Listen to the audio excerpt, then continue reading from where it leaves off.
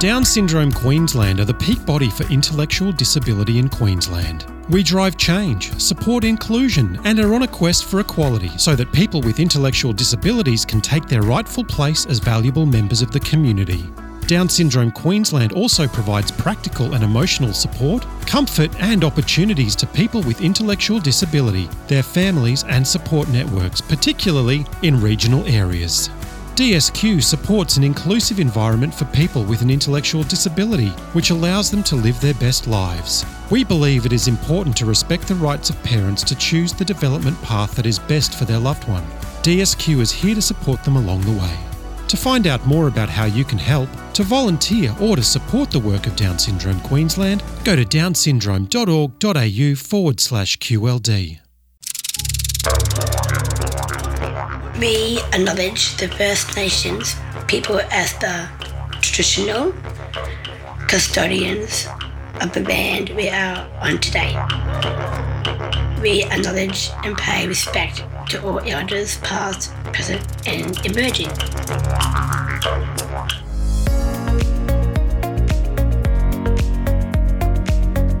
The Now and the Future podcast is an exciting way of sharing members' stories of opportunities, challenges, and provide support and expert advice for Down Syndrome community. Down Syndrome Queensland's vision is to support, advocate for, empower people with Down Syndrome to take their rightful places as valuable and contributing members of their community, both now and into the future. Welcome to this episode of the Now and the Future podcast. My name is Carly Lassig and I'm the lead education consultant at Down Syndrome Queensland. Joining me today is my team of education consultants, Kath Bunny, Alicia Byrne and Denise Main-Donald. Our team supports educators in kindergartens and schools who work with students with Down syndrome and other intellectual disabilities. This episode for World Teachers' Day celebrates our teachers for their skilled work in educating, inspiring and supporting our students.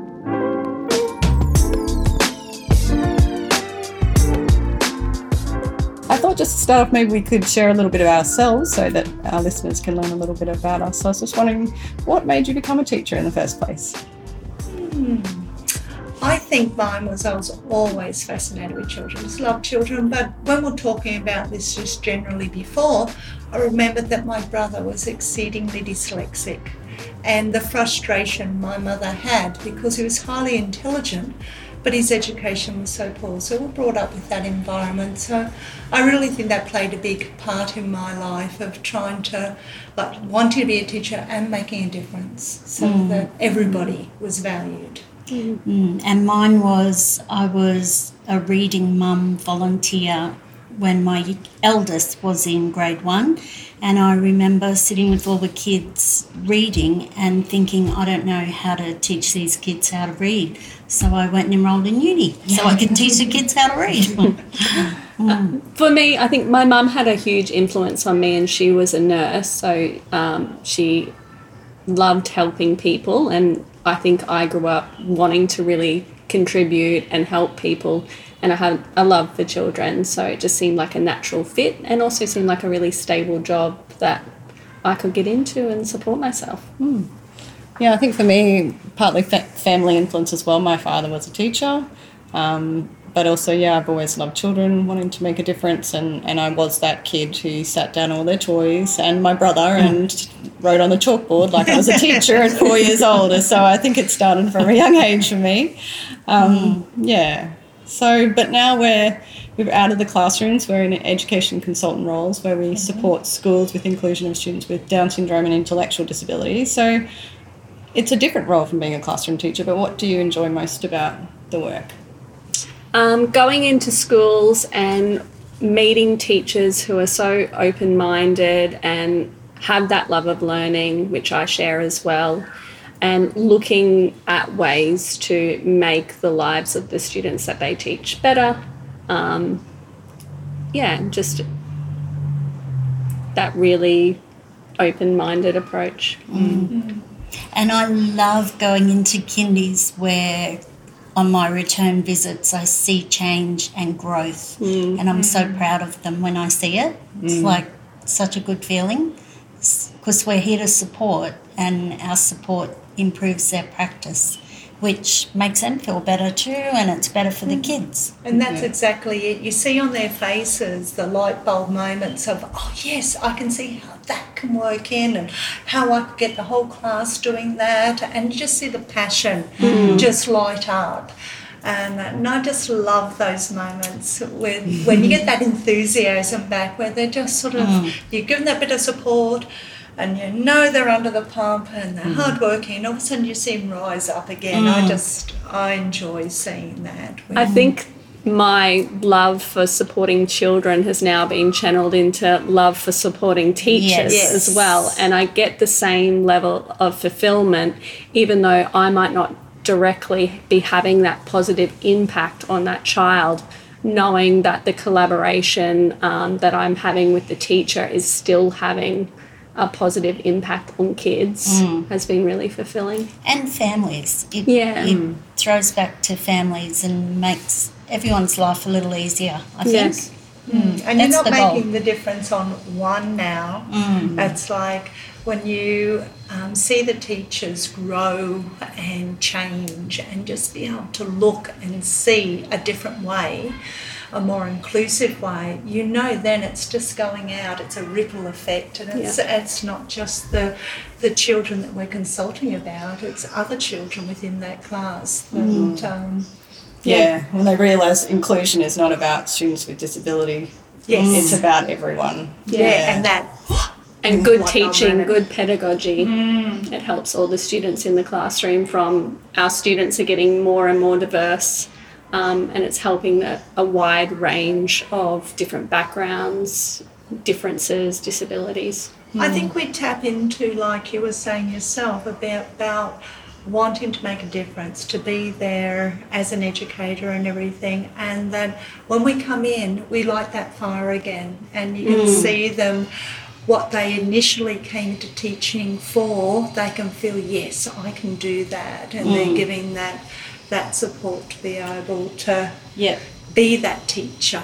And how chuffed they are. I love the look on their face when you tell them how proud you are of them, and they're, me. Because there's so many great things that teachers are doing already, which is also lovely to hear as well. It's not always just about trying to figure out ways for them to improve their practice. We're learning about all the great things that they're already doing, and then we get to share that with other schools too and other teachers.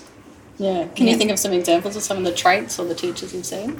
I think the number one trait that stands out is a really positive attitude, and the way that we talk about disability can be really powerful. So using that inclusive language, knowing your students and coming from a strength-based approach really helps. And it also helps when we're thinking about using universal design for learning principles and viewing the curriculum in a more flexible way, and how we assess students and go about learning activities. If you know your students, the planning of that will be much easier. What about you, Kath? Can you think of some other traits you've seen amongst the kindy teachers you've worked with? Yeah, I was just thinking of the kindy teachers and their love for children, I think. They are so into child's development that they're so interested and passionate about it.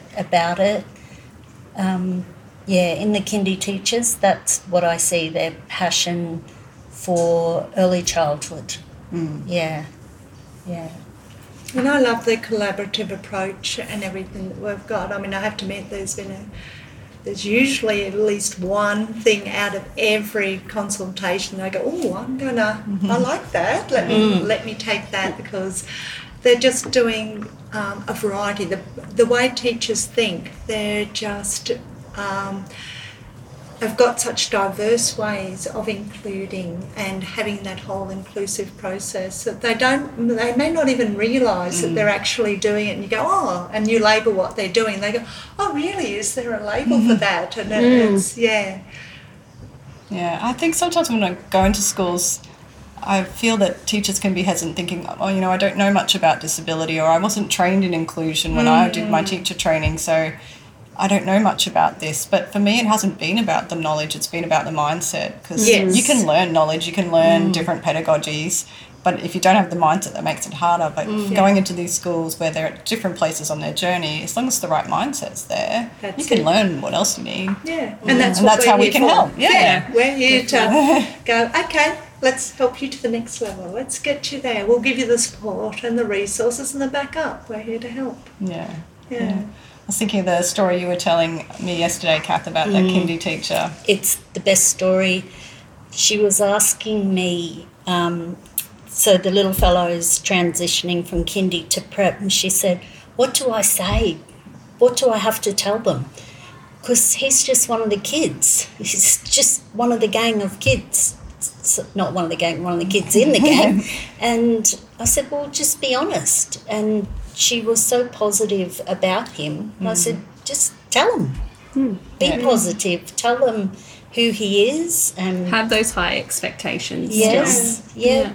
Yeah, it was just her attitude was positive about him. What they can do. Yeah. And she made adjustments, but I don't even know if she knew she was making them, you know. It's just that those natural teachers, you know, that just feel what the children need, I think. Yeah, but and I think that's just one of the kids. Carly was saying was that they don't realise that they're actually doing those adjustments or anything like that, and how that can be tweaked a little bit just to be that little bit more inclusive and everything, that they're already on their journey. It's just helping them go that little bit further. I had a teacher and she hadn't thought before about changing the environment, and it was as simple as, say, if the children had to climb up 3 stairs on an outdoor obstacle course, this child had to do 1 stair. And I said, look at you adjusting your environment. And she's like, oh, I did. I did it. Those terms to it, isn't it? They're really shocked that they've been doing those things already, and just how to make it a little bit more. And to start getting them thinking outside. Yeah, and that's where we hope we can help. What do you think are the main areas where we've found the concerns of teachers? What are the challenges you think they face most? I find the biggest questions I get are about language and language development. And when I'm consulting in kindies, it's always about toileting. So that's like the be-all and end-all. But what's the question again? What concerns them? What do they find communication. Communication is the biggest one that I find. And even if it's something else that they've put as a barrier, it basically through the conversation it comes back that the behaviour or whatever is impacting disengagement, not accessing the curriculum, and that is because their communication isn't there. So that when you put that forward and say that yes, they may be they're understanding more than what they're able to express, and them then learning how they can get that from the child, it does open them up more. Yes, and we can give them some resources and strategies to help enable that child to show their understanding in different ways. It doesn't always have to be spoken. Can they use keyword sign or use gestures or point to things, matching activities? There's lots of different ways that a child can show their understanding or express their feelings through visuals. And it's completely multimodal, and that's when they realise it's not just one form of communication. There can be multiple different ways, and that you don't have to be an expert at it. You just you've got to start somewhere. Start small and build on it. And that's what I like about our Ideate service, in that we focus on one goal, because that makes it achievable. Just start with one thing that you can change in the next little while, and let's build on that, rather than thinking, oh, there's so many things I need to do. And it's often something they're doing anyway. The goal becomes something they're working on, but it gets polished. Yes. And then when we return, so if we do our follow-up, visits. Usually the goal is around the same thing, but we might be extending the goal or refining it slightly again, and then providing further strategies. So then their depth of knowledge increases as we go along with our follow-up consultations. And I loved reading that report that you just put through, because that typically showed that development over the 3 stages of this student, and how much growth he's had over that period of time. Yes. So that is lovely, and it's great that you've been able to come in and give that support at each stage and just be able to give that guidance and pats on the back, hats off for these teachers. That Yes, are we doing can see the evolution of So, their thinking, and even yes. the attitudes and were already positive, but just increasingly seeing the strengths of the child as they were able to implement the goals that we set for them. Yeah, and they were positive. They were just fearful that they weren't providing the right things for their students. So what is lovely now is that their confidence has grown, That's their right. belief in themselves as being able to... Just teachers care a lot. Oh, yes, yeah. They want to do the right thing. Sometimes that can weigh really heavily on them. So being able to provide some strategies to help them achieve what they set out for that child is a really nice thing to see and be a part of. And I would say that's what I've seen in the majority, pretty much 100% of the consults, is this passion for the student and just this feeling a bit lost on how they can, or just checking, are we doing the right thing? Even if they're doing all the, are we on board? Are we doing the right thing? How can we make this better? So, So I guess we've sort of done a lot of different consults on different topics and made different resources. What do you think are some of the things teachers are most excited to learn about in relation to inclusion? What are they really seeking from us most? I think they love it when we give them a resource and show them how to use it and what a difference it makes. And also we've done the work for, the time consuming. Lightens the load a little. Yes, Yeah. So definitely. anything practical they love. Yes. They love learning about universal design for learning. A lot of them are already using a lot of the strategies. So it is just identifying that for them, and then building on it. Making more systematic across all of their planning. They might be using it in the classroom, but maybe not for planning their assessments or their lessons. The other things, so knowing how to modify the curriculum while keeping the task age relevant, I think is something that teachers are really interested in learning about. Yeah, I think generally they just want the best for the student. I find that a lot of when there's things about communication, any support, and then being able to have this child be able to express their needs and wants is a big thing, and so being able to support them in that way. I have such a privilege when I do the Quest consultations, because I get to go into the classrooms and the playgrounds and observe the students in their context, and I think I get to see what's already working there. It's not just the teachers describing it, but I'm actually seeing it in practice, and also just being a fresh set of eyes to maybe pick up on something that's they may not really well. In busy classrooms, it would be very hard for them to pick up on everything. For the teachers. Or there might be just one little thing I've noticed, that just a little tweak that'll make a really big difference to not only the student we might be consulting on specifically, but for a number of students in the class. So yeah, I love that. I love those opportunities and that opportunity for collaboration, having actually been in their classrooms. Yeah. And I think the teachers are loving your keyword sign resources too, Denise. Oh, yes. We're sharing them a lot. Very avid keyword sign, yes. I just see the benefits of it so much with so many different children, and children just love it. The whole class just loves it. I mean, it's like a secret language. It is. They go home and they can speak to their friends without anybody knowing what they're talking about. We all like our secret language, so it's generally a hit, and children learn it so quickly. And I'm very much for, we're all for inclusion, and we're all for inclusion of our deaf and hard of hearing people within our community as well. So, so that's just a little bit that I will push all the time. My favourite. Such thing. a fantastic skill to be able to sign. So I think it's really nice for our students with Down syndrome who do sign to be able to share that with their peers too. And they get a chance to be an expert in It is something. their superpower. Yeah. It is something that they just pick up so quickly. Children do, but especially people with Down syndrome.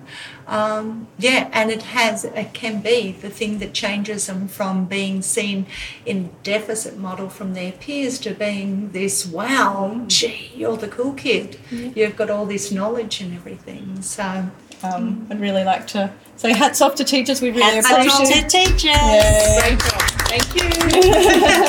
We know it's not an easy job. We've been there. We've been there. It's We've all demanding, it's very well, demanding. time poor, but You do Keep a great going. job. Keep And doing it. You're making a difference. Yeah, and we're here to support you. We would like to acknowledge all the educators who have invited us into their kindergartens and schools so that we can support them to further develop their capacity to be inclusive educators. We would also like to acknowledge the Queensland Government who proudly support DSQ to provide these services through their Department of Education grant schemes. If you are interested in finding out more about our services, many of which are completely free, please email us at education@downsyndromeqld.org.au.